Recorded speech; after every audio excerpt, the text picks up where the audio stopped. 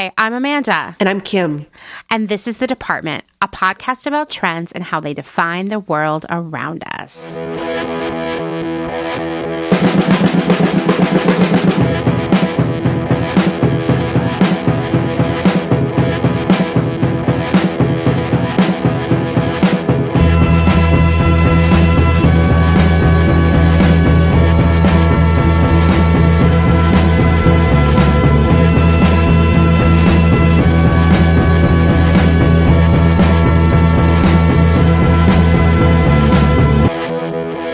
Well, welcome to episode 74 here at the Department.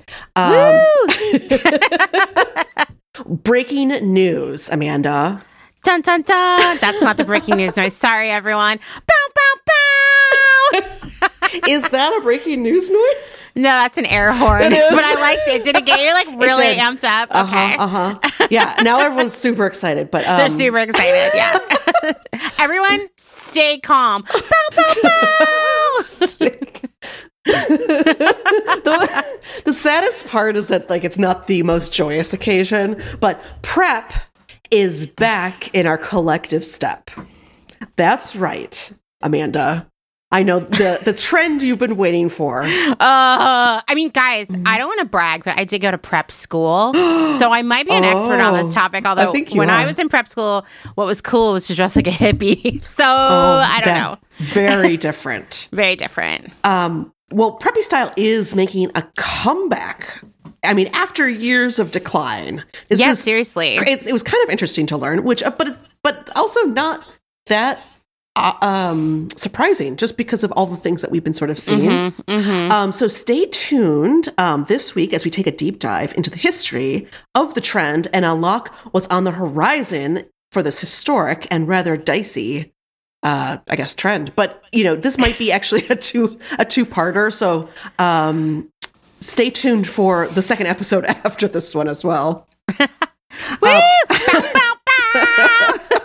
We're like a morning show now, like with shock jocks. To like fart sounds. So the platform we use, Riverside, I was waiting for a guest last week to figure some stuff out, and I noticed there was this menu where I could add sound effects, but none of them were there were no fart sounds. No. Otherwise, I would be terrorizing you with them right now. I love that. Well, before we jump into this, of course, my weekly reminder here, just to, tell your friends and family about our podcast. We're getting traction, and, it'd be great to have more people joining us. Secondly, follow us on your preferred streaming service and give us a star rating or review. It really totally helps us if you start interacting with these platforms more, because it shows that we have a engaged following. And then last, please make sure to check us out on Instagram over @_the_department. And if you're looking for a bunch of show notes, which we will have lots, because this was a epic research paper, please follow us over on our website. It's thedepartment.world. Woo! Yeah. Department.world. Bow, bow, bow! How much do all of you hate me now? It's okay. It's okay. Turning down the volume. Justin will mix this down, everybody. Your ears are going to be fine. People are leaving the room. I think I had too much coffee this afternoon, and now it's really I should be winding down a little bit, but I am ready to go. Well, Amanda, what's going on in your world? Well, big news. Those of you who follow on Instagram, let's set the stage, set the tone, put some backstory here, add some color. I mean, you know this. The past couple months, I have been just not in a great place. My job has made me cry many times. I have cried to you. I've been really stressed out, really tired. The weight of Clotheshorse has been really intense. I think I told you this, but we did a series of episodes about laundry, which you would think of as a pretty non-controversial topic. And I received emails from people that were like, it could have been better. Here's 30 things you didn't add. And I don't know, just that kind of stuff really, when you work really, really hard on something, kind of wears you down. So that combined with my job being really just way too much lately, I've been kind of like, I've been depressed. I've been tired. I've been anxious. I've been like, what am I going to do next in my life? All these things. I had this like crying breakdown where I was like, I'm just going to quit Clothes Horse because I can't handle it anymore. You know, all of that. Anyway, so the other day I was at my desk at home doing a bunch of spreadsheets like I do. And Dustin came in with a box and I opened it. And what was inside? Oh my God. It wasn't an air horn, everybody. I was like, I want to do an air horn, but it's just going to come out sounding funky. Bow, bow, bow. It was a vintage American Girl doll, and it was Kirsten. Oh my And God. it was because Dustin heard me talking about it when he was mixing our Kidulting episodes. And as he's an obsessive type of person, like you give him a mission, he goes deep. He's like me in that way. I want to know all the facts, and so he became what I would consider the foremost expert on the history of American Girl and how to date the dolls and authenticate them. Interesting. Yeah, I mean, we bring him in, he could tell you all about it, but there are things you look for and. So he got me a pretty cool one from the early 90s. She's really lovely. She does smell like Gain, which Gain is one of those smells, the laundry detergent that I'm not a major fan of, but she's airing out. You gotta like rub your scent all over her. When I put her on my desk, Brenda immediately got up there and was like, what is going on here? What is this? Is this Gain? I wonder if it was like wrapped in like those fabric softeners or something. Maybe. I could see that. Like, we don't want to get musty like the basement or something. But she looks great. She needs a little hair salon action, but otherwise she's amazing. And I can't believe that I finally have an American Girl doll. It actually is like better than therapy. I was telling my sister about that because, as I had mentioned, that I come from an American Girl doll family of girls who grew up with our own dolls. And she reminded me, and I bet Dustin's going to totally geek out on this, that we got one of the first editions. So we still have one of the first editions, and they've been hand signed by the owner and founder of the company. Yeah, Pleasant Rowland. Yeah. Yes, exactly. Yeah. And they have the original faces also. Oh, wow. I know. I was like, I forgot about that. I should have known this was coming because a couple weeks ago we had an ice storm here in Texas and we didn't have electricity for a few days, which sucked. That's like putting it mildly. And we were living basically in our RV and the driveway, and we moved it out front to the driveway because it was so icy. We didn't want to fall walking through our yard.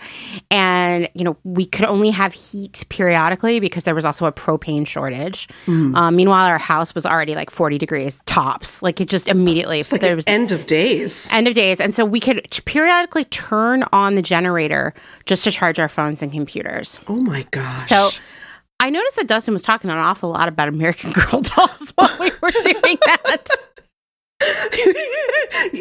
You weren't like cued at his end game? I just was like, I guess we're just trying to make the best of this situation. By talking about things that we might find comfort in. I was like, man, I should really go in the house real quick and learn a lot about like 70s Vans or something so that I can also comfort him. That is so cute though. And so have you taken her with you everywhere? I mean, I would love to. Like, I've got a plan for this. I thought about taking her to the office because now my employer is requiring us to work in the office 3 days a week, which is like the biggest life adjustment, let me tell you, after like years of being at my house all the time. Even like lunch is a complicated thing. I might take her in tomorrow just to see, like how it feels to take my doll to work. I was trying to imagine like once a week I have to go to this executive meeting for our parent company, and it's like the classic like huge table, long table in the boardroom. It's the boardroom, right? Imagine me showing up. I'm already like definitely an outsider, the company weirdo. Yeah, and I could just come in there with my American Girl doll. Maybe just sit there. They'll change their policy. They'll be like, you know what? Why don't you guys just stay home? I'll just be like, I'm having a lot of anxiety, so I have my doll with me. Anyway, yeah. So not that like, we should get tons of happiness from material possessions. There are plenty of other ways to be happy that don't involve stuff. But I got to say, there's something about having this American Girl doll that makes me feel like my inner child feels so much better. That is so sweet. I saw your post, and it was a really great post, about kind of the lack that you had in your life and really how this has helped you in a way that you never, ever would have ever imagined. But it was kind of like we were talking about on the Kidulting episode. Totally. And since those episodes came out, I've been talking about Kidulting with my team at work, other people I run into, vendors, because, this is something that is going to be important for my day job in terms of like where we go from like a product perspective. And everybody I talk to who is like, I identify with this, I'm a part of this, we're talking like professional adult people like us are like, what I find is it helps me process my childhood and like sort of reclaim the narrative. Yes, exactly. And I love that. I also all of a sudden all these Lego lovers are coming out of the woodwork in my life, and I just like love listening to them talk about it. It's so interesting. I mean, they're almost like puzzles, It looks like it's like a 3D puzzle. It's very cool. It's probably good for your brain. Yeah. I think we should all be doing stuff every day for our brains, no matter how old we are, because like we are used for the first part of our lives jamming new information in there every day when we go to school. And then we go to work, and maybe when we first start a job, we're jamming a lot of new stuff in there. But then, you coast after a while to a certain extent. And so for me, like the way I really challenge my brain is I study languages. And so I usually study Japanese for 1 to 2 hours per day. Literally, guys, I don't know how I manage it. How do you do that with a podcast, 2 podcasts, I know. A full-time job, a little family, literally a herd of cats? It's not a herd. It's getting there. Yeah. It is hard. I mean, I get up early to study in the morning, and then I study again at night, and I use a variety of different apps. And I recently just bought a workbook where you read stories and then have to answer questions entirely in Japanese. So right now my big focus is like sentence structure because it's really hard. But I feel like when I'm doing it, I'm like, oh my God, my brain is working harder than it works in any other thing I do. And I feel like putting together Lego is probably a similar experience if that's not what you do all day. Some of you listening to this might find a lot of challenge and brain expansion and getting into spreadsheets, but that's what I do all day. So that's not challenging to me anymore. Anyway, I'm glad that we did those Kidulting episodes because I feel like I've been learning so much about other people around me. I see it everywhere too. Yeah, it's like it's so many things that we talk about here. Now I'm going to be thinking about prep all the time now, which you are. When you told me we were doing this episode, I was like, oh my God, I have a long list of evidence. Yes. I know. I kept pulling threads and I was like, oh my God, if I don't stop. First of all, I mean, this was, I couldn't, maybe 15 hours of work and research, even though. I believe it. Yeah, it's crazy because, you're going down one rabbit hole. I mean, this is probably one of the longest like existing trends, within at least the fashion industry, that, we can recount that has come back over and over and over and over and over again. And it is really interesting that you did speak about reclaiming your narrative because we're going to be talking a little bit about that because, prep definitely has an elitist alignment that, is not surprising to anyone here and about, and there's a lot of kind of history either, in the 60s, but also as we go into the future of like how, people, particularly POC are, reclaiming this trend that they had originally been wearing, but they'd been like written out of. So it's interesting. So yeah. Should I dive in? Yeah, let's get into it because there's a lot to cover. There is, exactly. And yeah, we will be breaking this up into 2 episodes. So yeah, we apologize for that. It just, this will definitely end up being, a very long episode if we don't do that. So yeah, and you don't want that. You need a break. You need to live your life. You need to look on eBay for American Girl dolls. We want to make sure you have the time for that. Got to DM Dustin about all the juicy details about, how to figure out which is a 90s American Girl doll and which one's an 80s. I know. Don't get him started. Yeah, exactly. So as mentioned at the top of the episode, in a shocking twist of events, Preppy is making a ferocious comeback. So driven by both trend and aesthetic and a highly creative, subversive mindset, we're starting to see prep really taking over pretty much all facets of fashion, which is actually very surprising. I kind of thought it was like dead and buried and we wouldn't be seeing it for a while, but that's not the case. Yeah.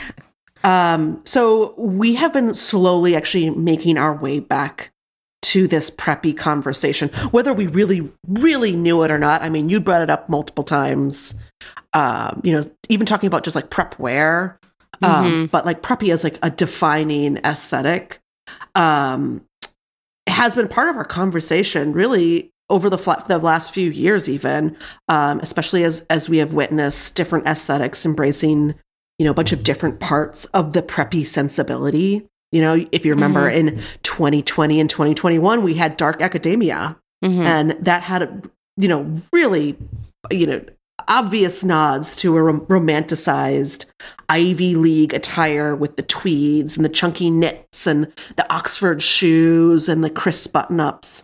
And of course, as we made our way into 2022 and 2023, some of those preppy themes have become more and more noticeable and have been taking over as sort of, larger trends. You could argue that coastal grandmother has, themes in a preppy look. Old money, mall girl, even plaza core are all taking cues from this renowned style.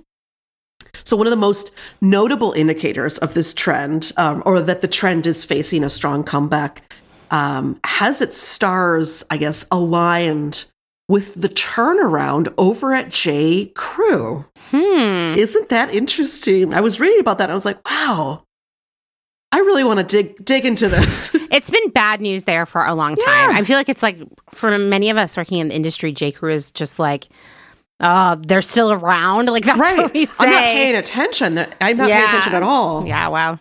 So it is surprising to start seeing articles coming out about this turnaround and how this turnaround is actually happening and sales numbers and figures. And you're just like, what? Exactly. J.Crew.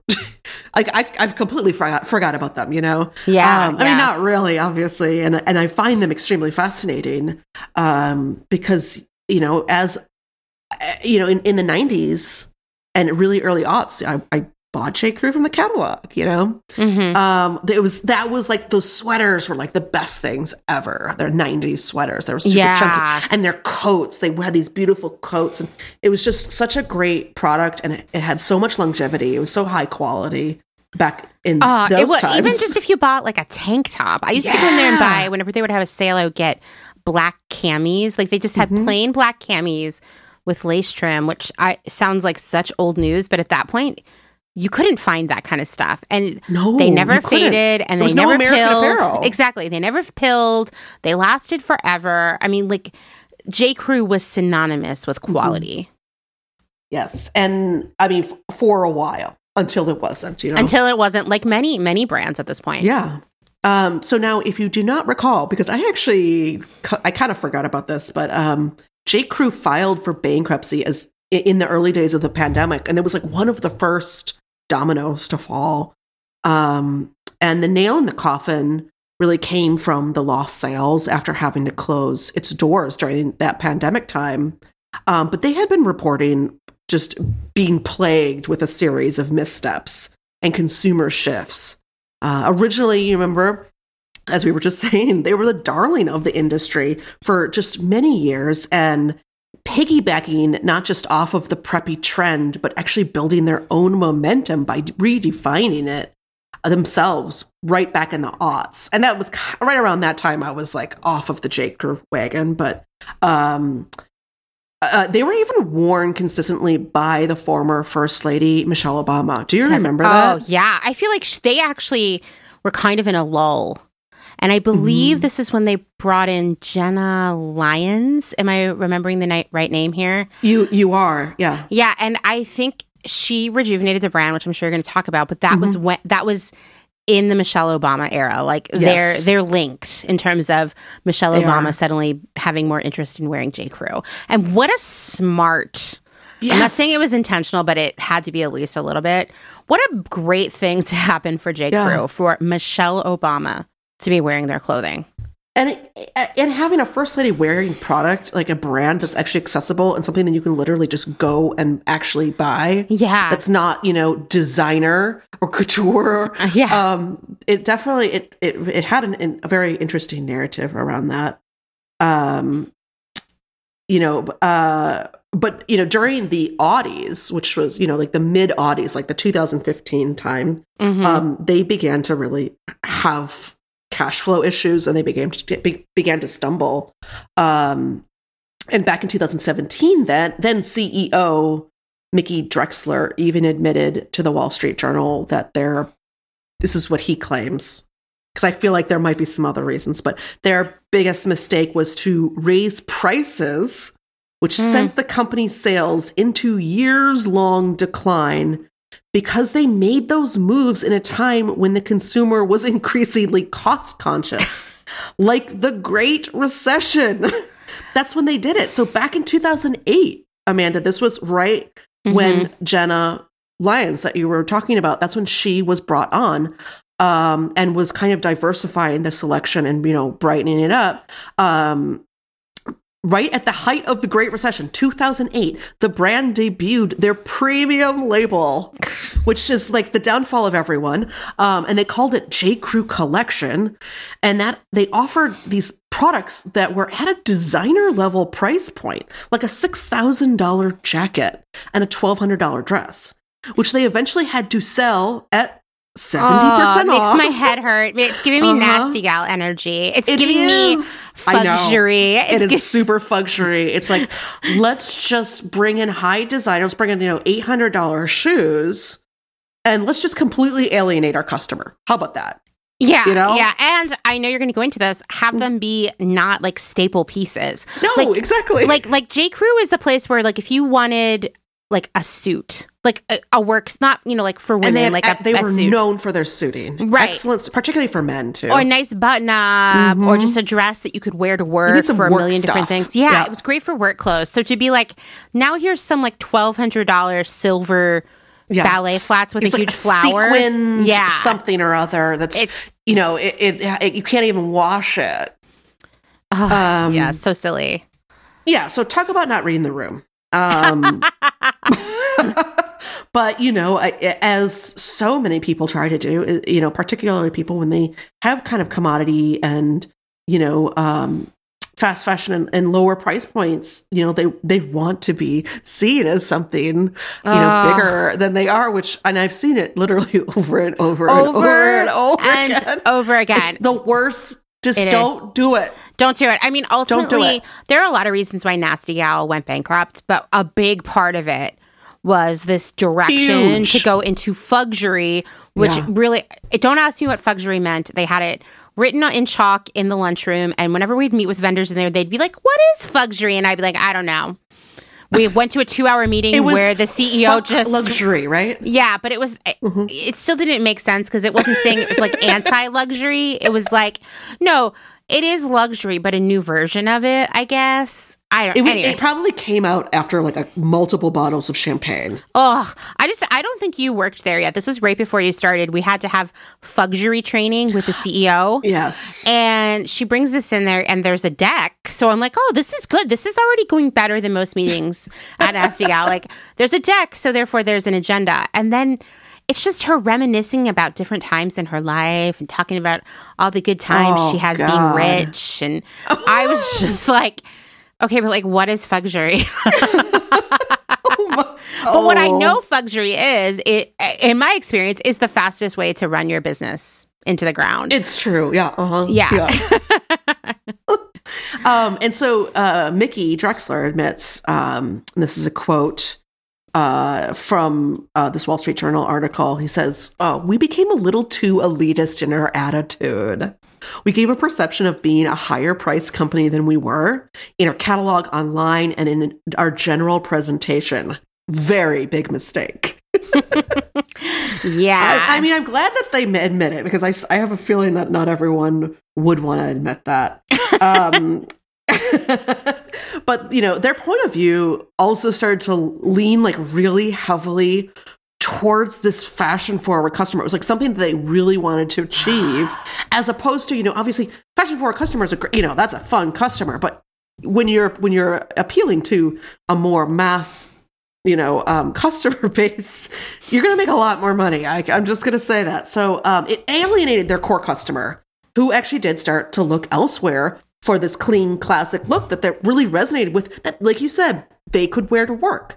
And I'm actually going to touch on this a little bit later in the podcast, because I'm going to do a circle back to J.Crew. But anyway, so they then pivoted again in 2017 to try to right-size the business by then, lowering their prices to be more democratic and approachable, which just ultimately couldn't save them.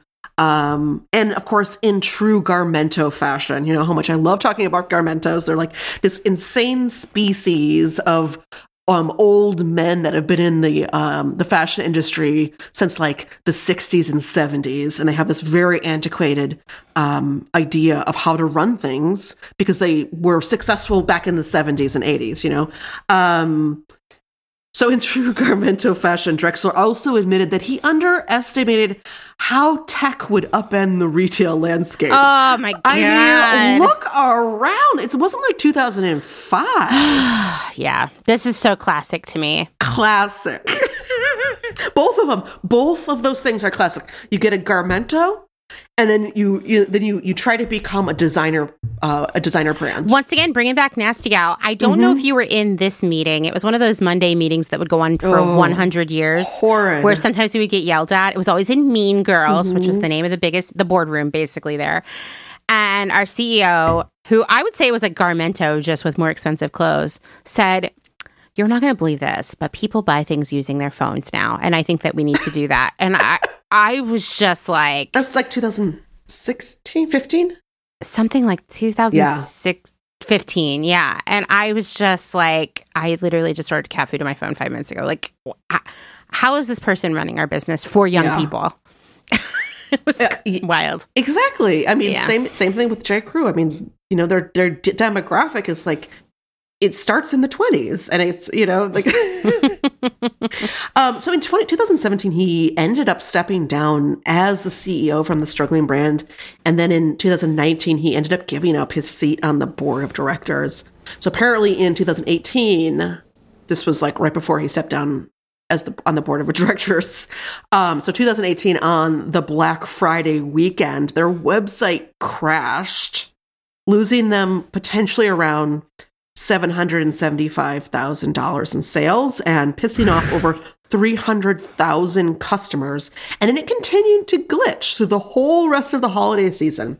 So you can imagine how damaging that was to the brand and to their sales. I mean, and, to their, credit, but there were other brands at this very same time run by Garmentos that were experiencing the exact same thing, where they just weren't prepared for the traffic and to be able to withstand so much traffic.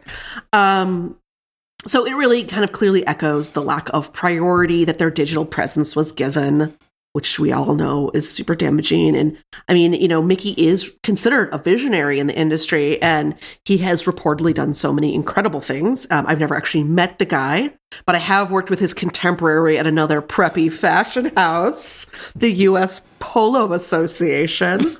Ooh, prestige, luxury. So, house, I'm using that obviously very liberally. But, this really speaks to that shift in the industry, really favoring innovation and technology over this historically outdated merchant-driven strategy. And that's what these people are. They're merchants. It's time and time again. I have seen this at so many jobs. Some companies I worked for were really tech-led, and those were the e-commerce brands, and they were, for the most part, pretty successful. But all of the traditional retailers, it was like product first. I mean, even at Nasty Gal, it was like, if sales weren't there, it was our fault as merchants. And it's like, no, like it's a million other things. It's our website, and that we don't pay for Google search, and we don't have SEO. Like it was so much bigger than that, but it always comes back. It's like you bought the wrong thing. So speaking of J.Crew and Garmentos and merch-driven people, I actually worked with Mickey Drexler's replacement at Urban Outfitters. It's a guy named Jim Brett, and he was the GMM when I was working and buying at Urban Outfitters. And he, GMM, for those of you who don't work in she's giving us the dish, you guys. So GMM is like the head of buying. You get an office. You're an executive for the brand. And I want to say that he only worked with us for like a year, maybe. And his background was not in clothing. His background was in like home goods. I can't remember where he came from before, but when he left, he went to West Elm, where he worked for quite a while. And I think really did have a lot of success at West Elm. The thing about Jim Brett is he is just the classic, humiliates you at work, screams at you, flies off the handle. It's just like not... It's this old school version of what it is to manage, that I hope is on its way out the door. Like I think back to that time whenever I'm like having conversations with my team about like behavior at work and, anxiety and all these other things. I always come back to saying like, listen, I began my career in a place in which it was acceptable to yell at people at work and humiliate them and frighten them. And none of those feelings have any place in the office. I can't believe that there are people who think it's okay to yell at people at work. Like, take it home.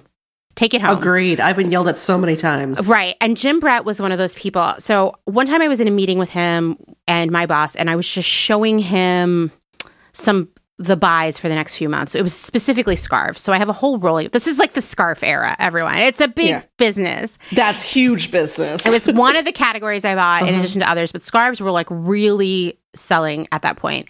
And I had the rolling rock of scarves in there, and it seemed like it was going really well. And then he just flew off the handle and started screaming at me. And to this day, I don't know why. And he kind of like took the rolling rack and shoved it against me. Whoa. And like hit me, and I like the rolling rack fell over and hangers flew up and like hit me in the face and stuff. And then he just left. And my boss was like, well, next time you should try not to upset Jim. And I was like, I don't know why I upset him. And he was like that kind of guy.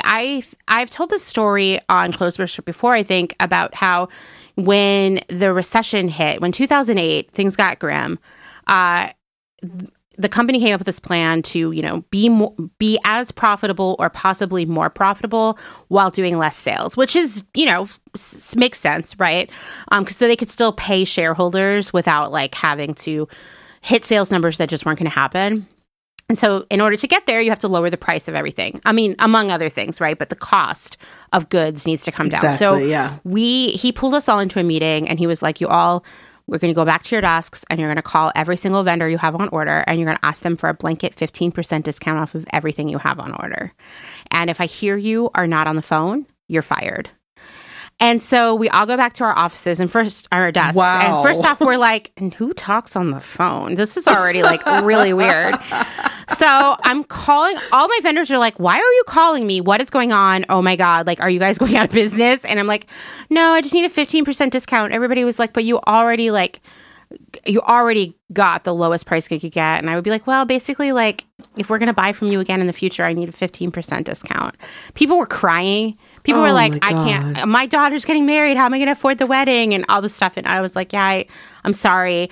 And I actually got through all my calls really fast, I think, because I was like, I got to get this done. This is so terrible. Yeah, exactly. And, rip the Band-Aid. I would hear him periodically go up to people's desks and scream at them because they weren't actively on the phone. And I sat outside his office, so I had to pretend to be on the phone for the rest of the day.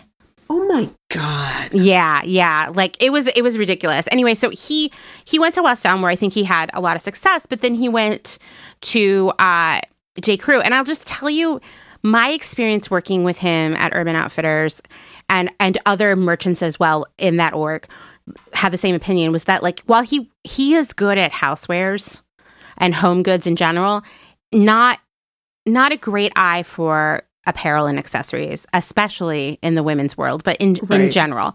And so he would force us into buying a lot of stuff that turned into a markdown liability. Like the story I tell interviewers when they're like, the classic question, like, what's the biggest mistake you've made in your career and you've learned from, was when I'm like, well, Jim Brett made me buy 10,000 units of straw fedora when I knew the trend was over. I don't say Jim Brett, but it's like in my mind. So anyway, then he went on to J.Crew. And when I heard he was at J.Crew now, I was a little surprised because I was like, it seems like he did a really good job at West Elm. It makes sense with like what his wheelhouse is. It's hard for me to imagine him at J.Crew. And wouldn't you know, he started in July of 2017. And 17 months later, in November, about a week before that Black Friday, when their website went down. Oh my God. He stepped down. No way. So I mean, he did some good things for the company. Like he brought in extended sizing, which I think was really smart. But he also, if you talk to people who worked there, he got really focused on deals. So like really bringing down the cost. They started selling their mercantile collection on Amazon, which was probably brand damaging. There were constantly like sales and things were getting cheaper and cheaper. In order to make that profitable, the quality had to go down. And like J.Crew is a place you go for quality. And customers were not happy.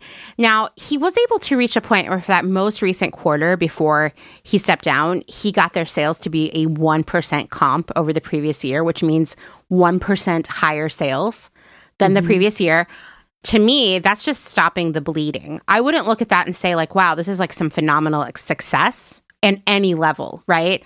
I'd have to see at least a 10% increase to be like, oh, the business is really turning around. Yeah, but what was like the margin? Oh, yeah, that? it was probably, probably, yeah, exactly. If he was just discounting everything, it sounds like they probably, yeah, sure, it looks good on paper, but really they're just hemorrhaging money at the margin level. Well, this is what he announced in a public statement when he stepped down. He said, returning J.Crew to its iconic status required reinventing the brand to reflect the America of today with a more expansive, more inclusive fashion concept. However, despite the recent brand relaunch already showing positive results, the board and I were unable to bridge our beliefs on how to continue to evolve all the aspects of the company. I mean, it sounds like he wanted to turn it into Old Navy. I think so too. So I have one more thing to add on that, was that at that point, I'd started my job that I had right before the pandemic, the one that I got laid off from, which was a rental concept. And my boss there came from J.Crew, where she had worked almost her entire career. And you have so much insider info. I know, on a place I've never worked or had interest in working. Yeah, I know. So she came from there. She'd worked there like 15 years or maybe 20. And she told me that people were like partying when Jim stepped down because he was continuing that really bad behavior. Bullying. And people thought he didn't know anything about clothing. He made a lot of bad decisions. He wanted things to be cheaper and cheaper.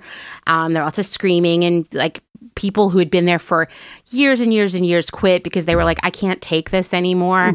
And so it was definitely a very acrimonious split from J.Crew. But, probably like, well, I know people who were still working there were like, oh my God, maybe now there's some hope to save J.Crew at this point. So that's what I know about it. I think it really speaks to a lot of things here, swinging that pendulum from like, let's be super expensive to super cheap, which I've also seen play out. We tried that at Nasty Gal, remember, after Fuggery was failing. They're like, okay, now we have to get all the cost of everything down to under $100. Right. It was like, and get as cheap and low quality as humanly possible. Oh my God. I keep thinking of that time that our CEO went down to the apparel mart and to Hot and Delicious. I'm sorry, no, Hot and Delicious. That was the vendor's name. The clothes literally came with that label sewed into it. And she came back with all of these samples of faux suede, which is basically Halloween costume felt, and wanted me to buy it all. And I was like, it's so ugly. So I it's had so to buy trashy. it. She like kept harassing me about it, and like everything got marked down to like $5 because it was so terrible.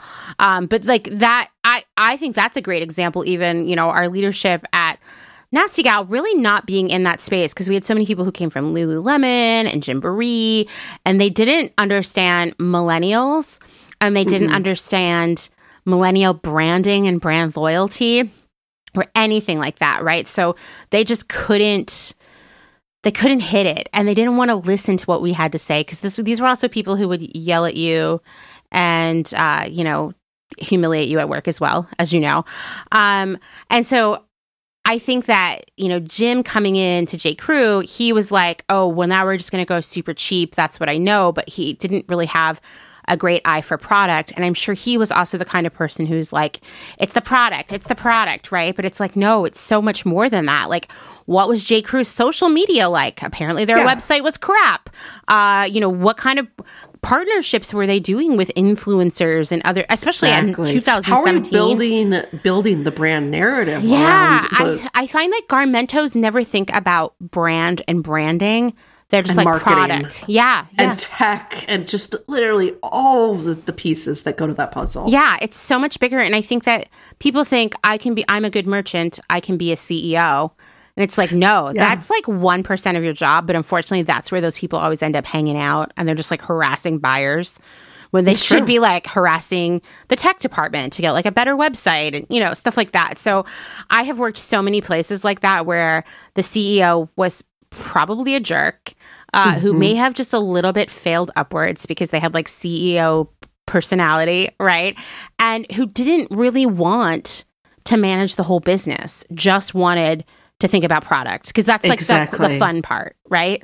And it was the part that they were also experienced and used to because they came from the, years and years ago when there wasn't like social media presence and there wasn't websites, and it really did rely on people coming through the doors and having a merchandise forward strategy. But it completely changed.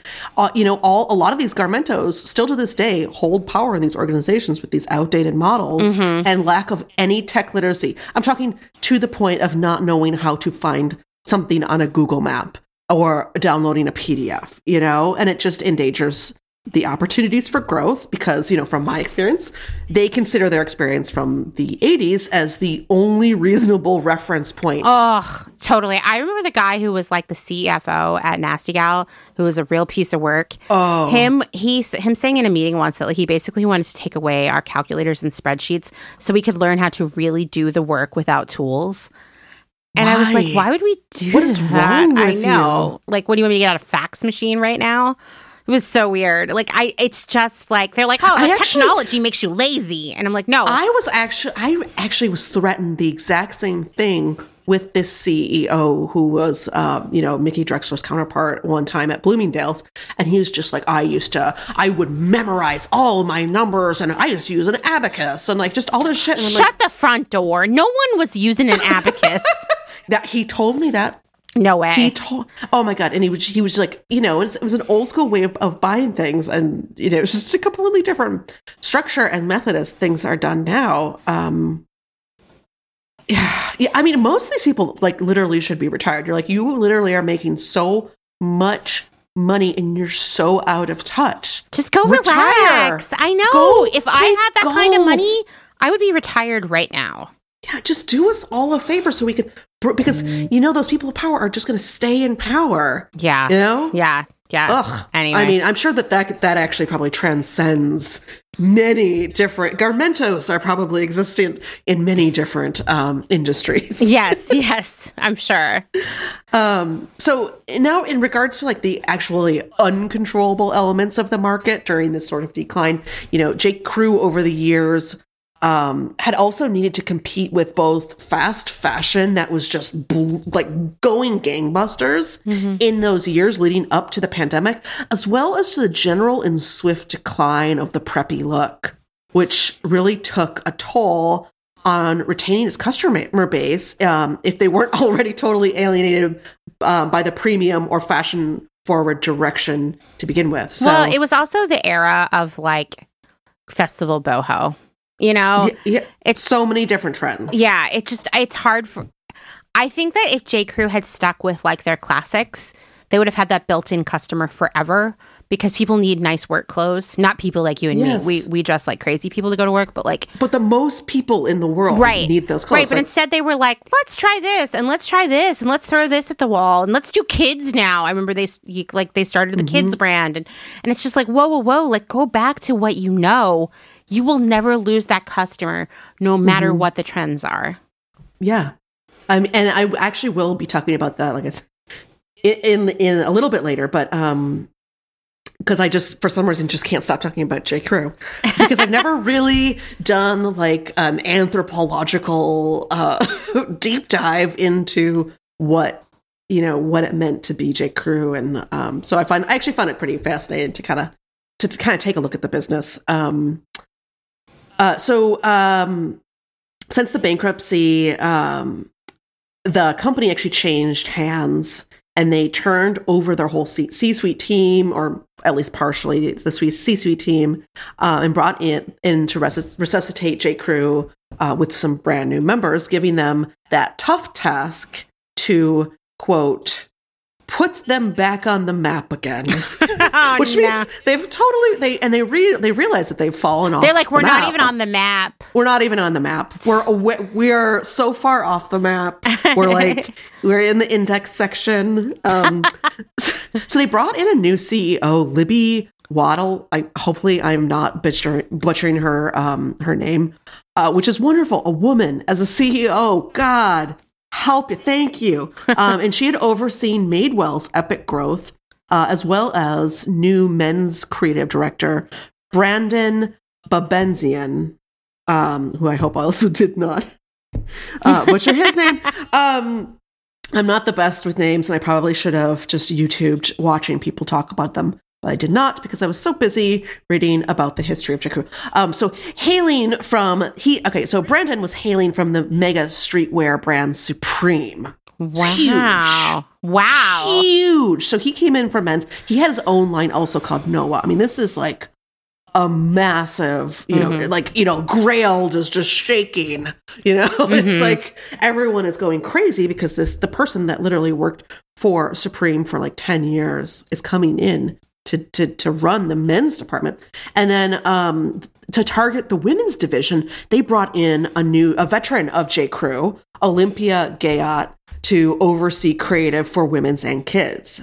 So naturally, Babenzian and Gayot are influencers, and they're considered style visionaries themselves with huge social followings. So that really does help with their social status and their street cred.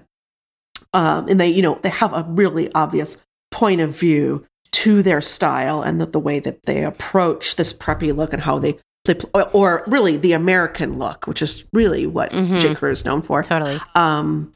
So the intention right now is to make J.Crew iconic again, lean back into the nostalgia of the original brand identity and embrace, shockingly, quality again.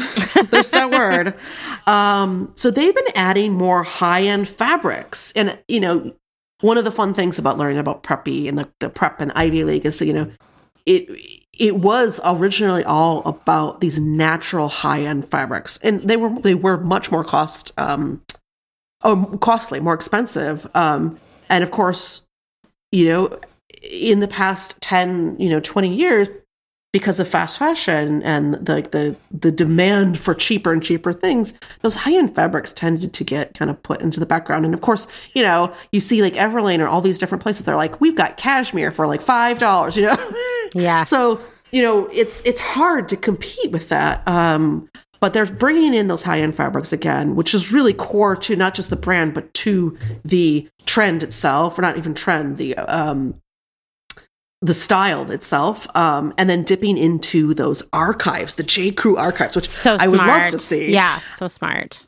And breathe classic life back into this actually classic brand, right in time for the resurgence of the trend, preppy, which is like happening now. So Business Insider is really optimistic.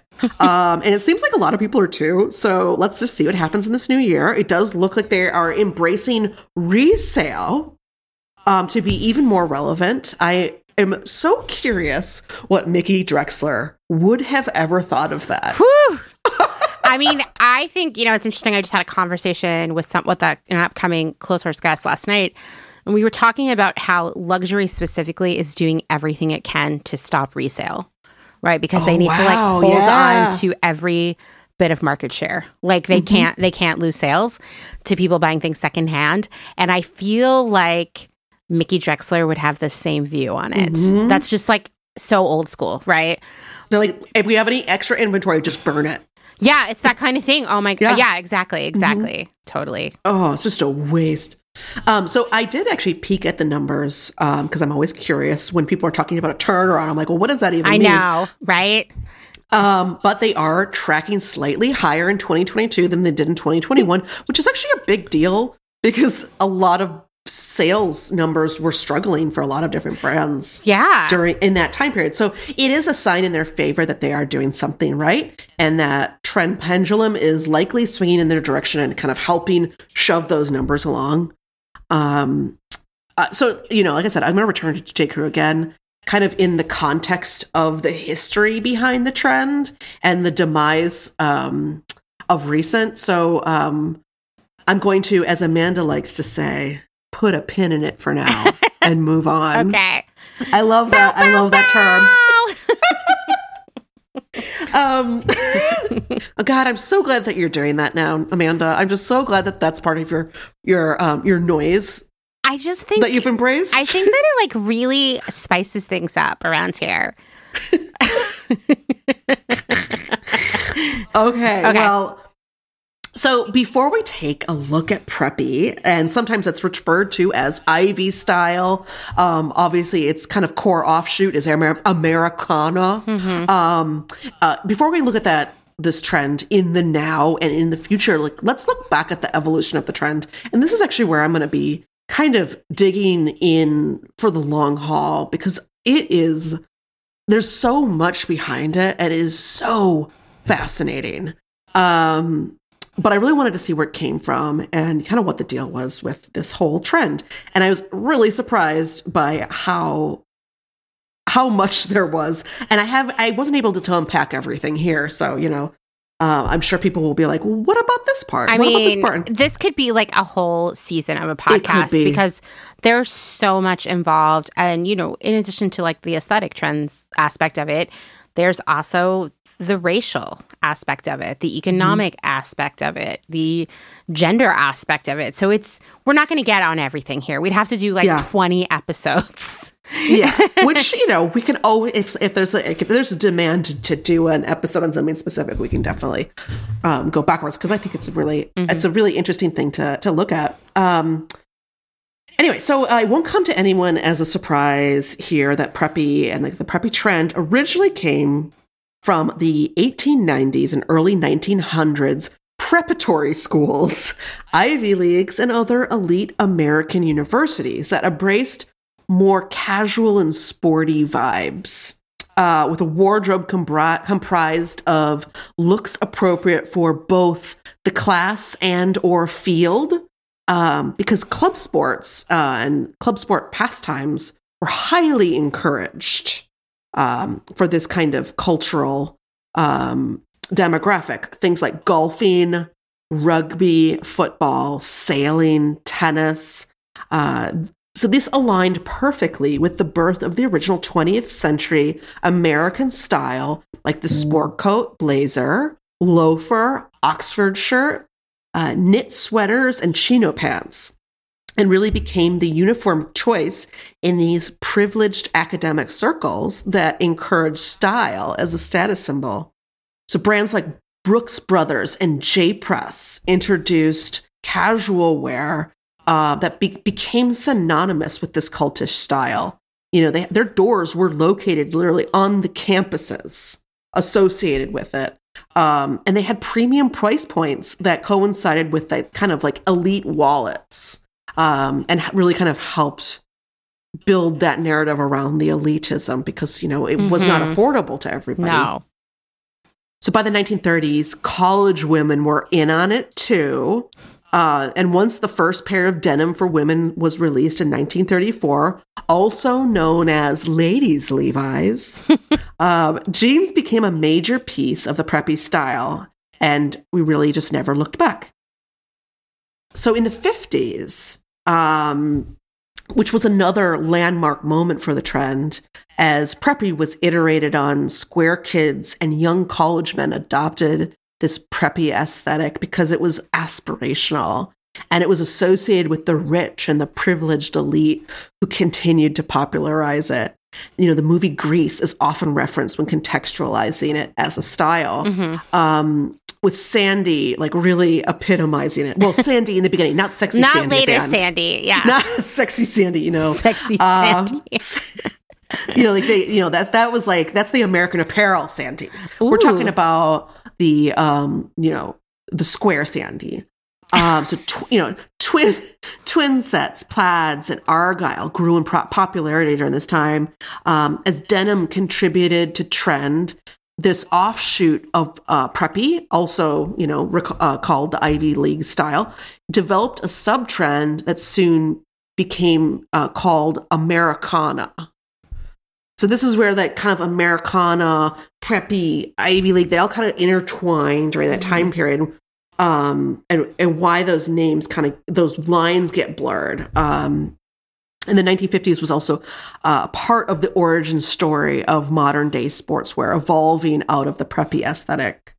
The 1950s is when sports uniforms started coming in for the first time and being worn on the street as casual wear. I mean, I don't think they would have ever realized that giant football jerseys would become, you know, like a huge sensation, but the rugby shirt came off the field during this time period and was starting to be worn and embraced by followers of the preppy and Ivy aesthetic as just regular day clothes. And I feel kind of like Charlie Sheen has forever damaged my personal view of the bowling shirt. But what about Smash Mouth? I feel like they wore a lot of those. Oh, did they? Does Guy Fieri wear those?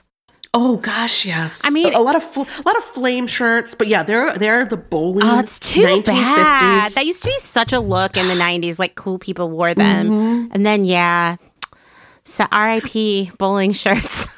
Well, bowling shirts, so those became really, really big in the 1950s because there was this huge boom in the sports in the 50s and 60s, and then it evolved into kind of a fashion item at that time. And then in the 1950s was also the time when Izod, who had gotten the licensing agreement to sell and make Lacoste polo shirts, which are technically tennis shirts by way of polo games in India in the 19th century. I didn't want to go super deep into it. I do touch on it again, but so essentially in India, a lot of polo players wore something that was akin to the modern day polo shirt, but it was actually really popularized as a tennis shirt because it was redesigned in 1929 by the French tennis champion René Lacoste. Oh, yes, you learn something new every day. And there's actually just a giant history about tennis clothes and tennis apparel, and you know, it's really interesting. But obviously I couldn't get all the way in there, but so in the 50s, so this was introduced in 1929 in France, and it blew up. And then it was introduced in the U.S. in the 50s. And when it was introduced, the U.S. market just like went bonkers. And it quickly turned polo shirts into one of the most popular types of shirts in American and preppy style, as it was considered very comfortable, but also it was tailored. So it's kind of able to blur those lines between formal and leisure wear. I love that word, leisure wear. Me too. Reminds me of leisure suits. It does. And so then not until 1972, when Ralph Lauren started to make his version of the tennis shirt and market it as a polo shirt. So bringing it back around and forever. He's like, well, let's just take this, And so he forever memorialized it as a polo adjacent product again and built a cult-like following around the brand, furthering the already popular shirt. Wow.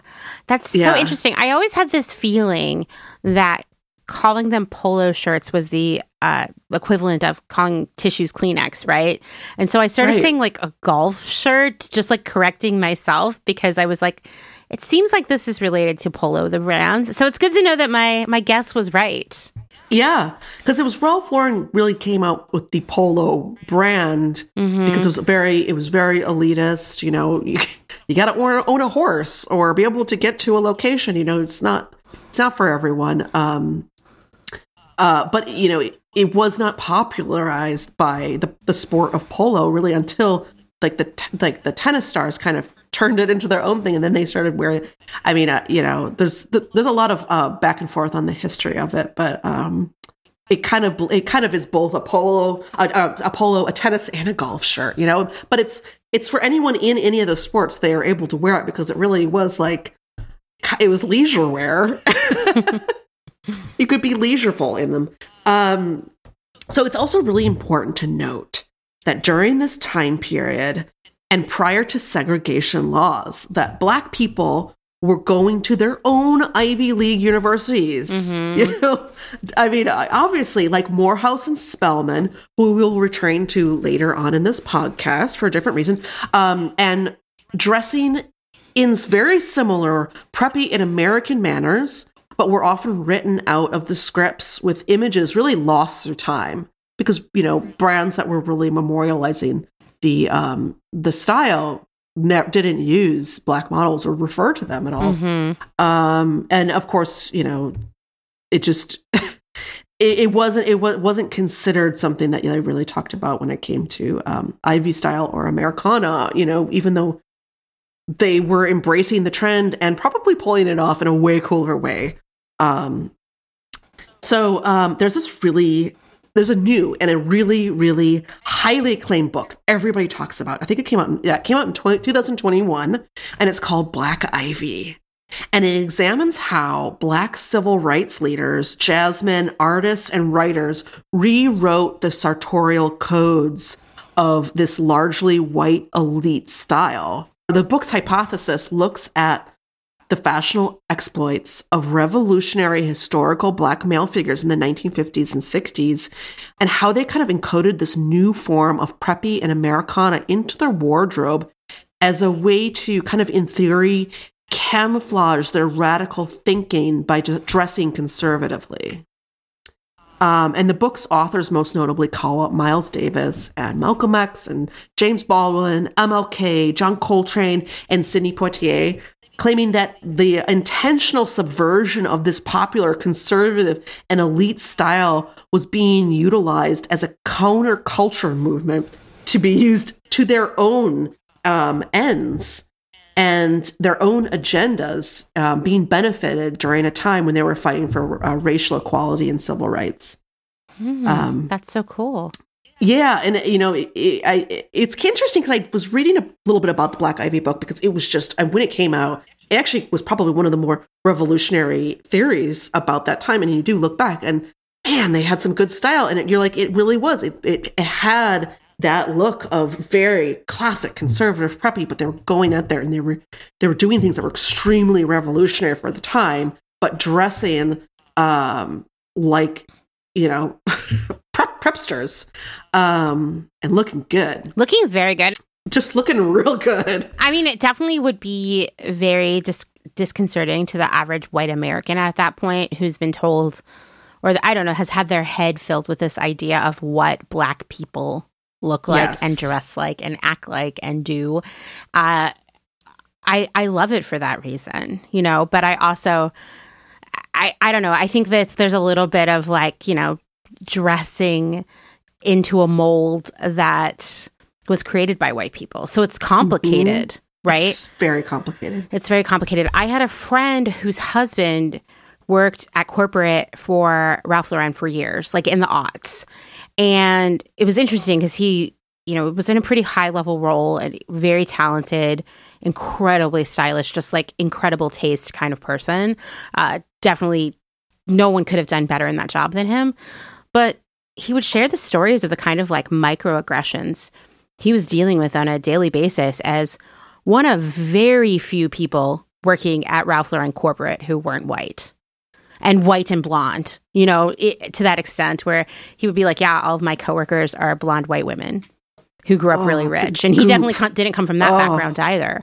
And I was like, yeah, I guess at that point I hadn't really thought that much about Ralph Lauren ever, because growing up lower class, that's not a brand that you really think about.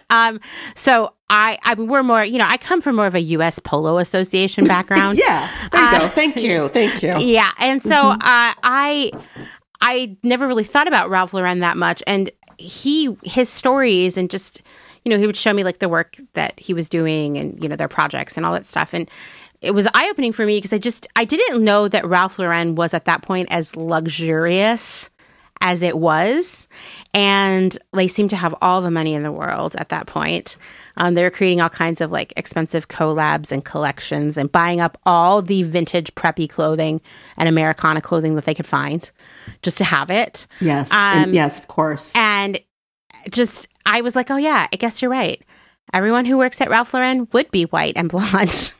I just hadn't thought of it before. I mean, you know, the reality is that like the fashion industry is predominantly white. I mean, you're a white person working within it, you almost don't see it after a while until someone points it out. But it seemed like particularly egregious at Ralph Lauren at that point. Yes. And I'm actually going to get into Ralph Lauren and their reparations. I can't wait. This is a little bit later in the podcast. You got to put a pin in it. Put a pin in it. But meanwhile, actually, if we're going to, you know, divulge industry secrets, I did hear about at the time that their archives got infested by bed bugs. Stop. You know, I know. What do you even do? Because I know that for 20 years minimally, probably far longer, but specifically in the late 90s and the aughts, they were spending a lot of money. Oh, huge. They to build their archive. Massive archive. You know, that must have been, it was priceless. It has to have been a priceless collection I know. Like clothing history. Yeah. With obviously things that couldn't be washed. I have no idea what they did, but it was not good. And people were working there and they would get bites on their ankles. Stop. I'm serious. That reminds me of bringing up Nasty Gal again. When our office, when we had to move, you only worked at Nasty Gal when we sat on the one end of the office, right? Yeah, exactly. Okay, so we used to sit on the other end. Then they had to rent that space out to Farfetch because we were running out of money. And so we all moved up into the area where you knew us to work when you started. Remember, it was carpeted, right? Previously, the only people who had sat up there were like PR and marketing, and they had a ton of dogs. And the carpet was infested with fleas. Ew. And I don't know if it was still like this when you started, but like I would be sitting at my desk just being bitten by fleas all day long. Oh, gosh. Like just covered with flea bites, scabs. We kept talking to HR about it, and they were like, oh, you're imagining it. And everybody was like, no. Like a flea jumped up and bit me on the arm, you know? Like, yeah, it was so gross. Bed bugs are worse, though. Yeah. But I don't know how they took care of it, but I'm sure that they did. I know. Lots of poison of some sort being sprayed everywhere. Ugh. Just a lot of poison. Yeah. You know, why don't we end this episode before we go into the 80s? Because I think that's a great idea because this seems like a good halfway point. Yeah. Let me just add this little thing, this shameless plug. Do you mind? Yeah, add a shameless plug. I have a little shameless plug to add. Okay. So, you know, we're breaking up this episode into two parts. But before we go, we added a tip jar that you can access on our Instagram profile link. So if you got a few dollars, like whatever you got, you know, and if you want, you don't have to, please throw them in the jar. And I'm just going to give a call out to those of you who actually donated. I was like, in tears when I saw donations come in over the last week. And I just want to thank you so much. And you know who you are. It means a lot. But also, no pressure. You do not need to tip. Anyway, but that's my shameless plug. But if you do, we would appreciate it. I mean, like, we've got website hosting fees, you know, podcast hosting fees, recording fees, there's so many fees. When I started Clothes Horse, I was like, oh, what could it cost to make a podcast? 5 cents? No, yeah, wrong. Right. I thought it was just going to be like free, like me talking into like a Fisher Price microphone tape recorder all day, which I used to do a lot when I was a kid. Okay, well, we'll be back next week where we'll be getting started in the 1980s. See you all then. Bye. Thank you.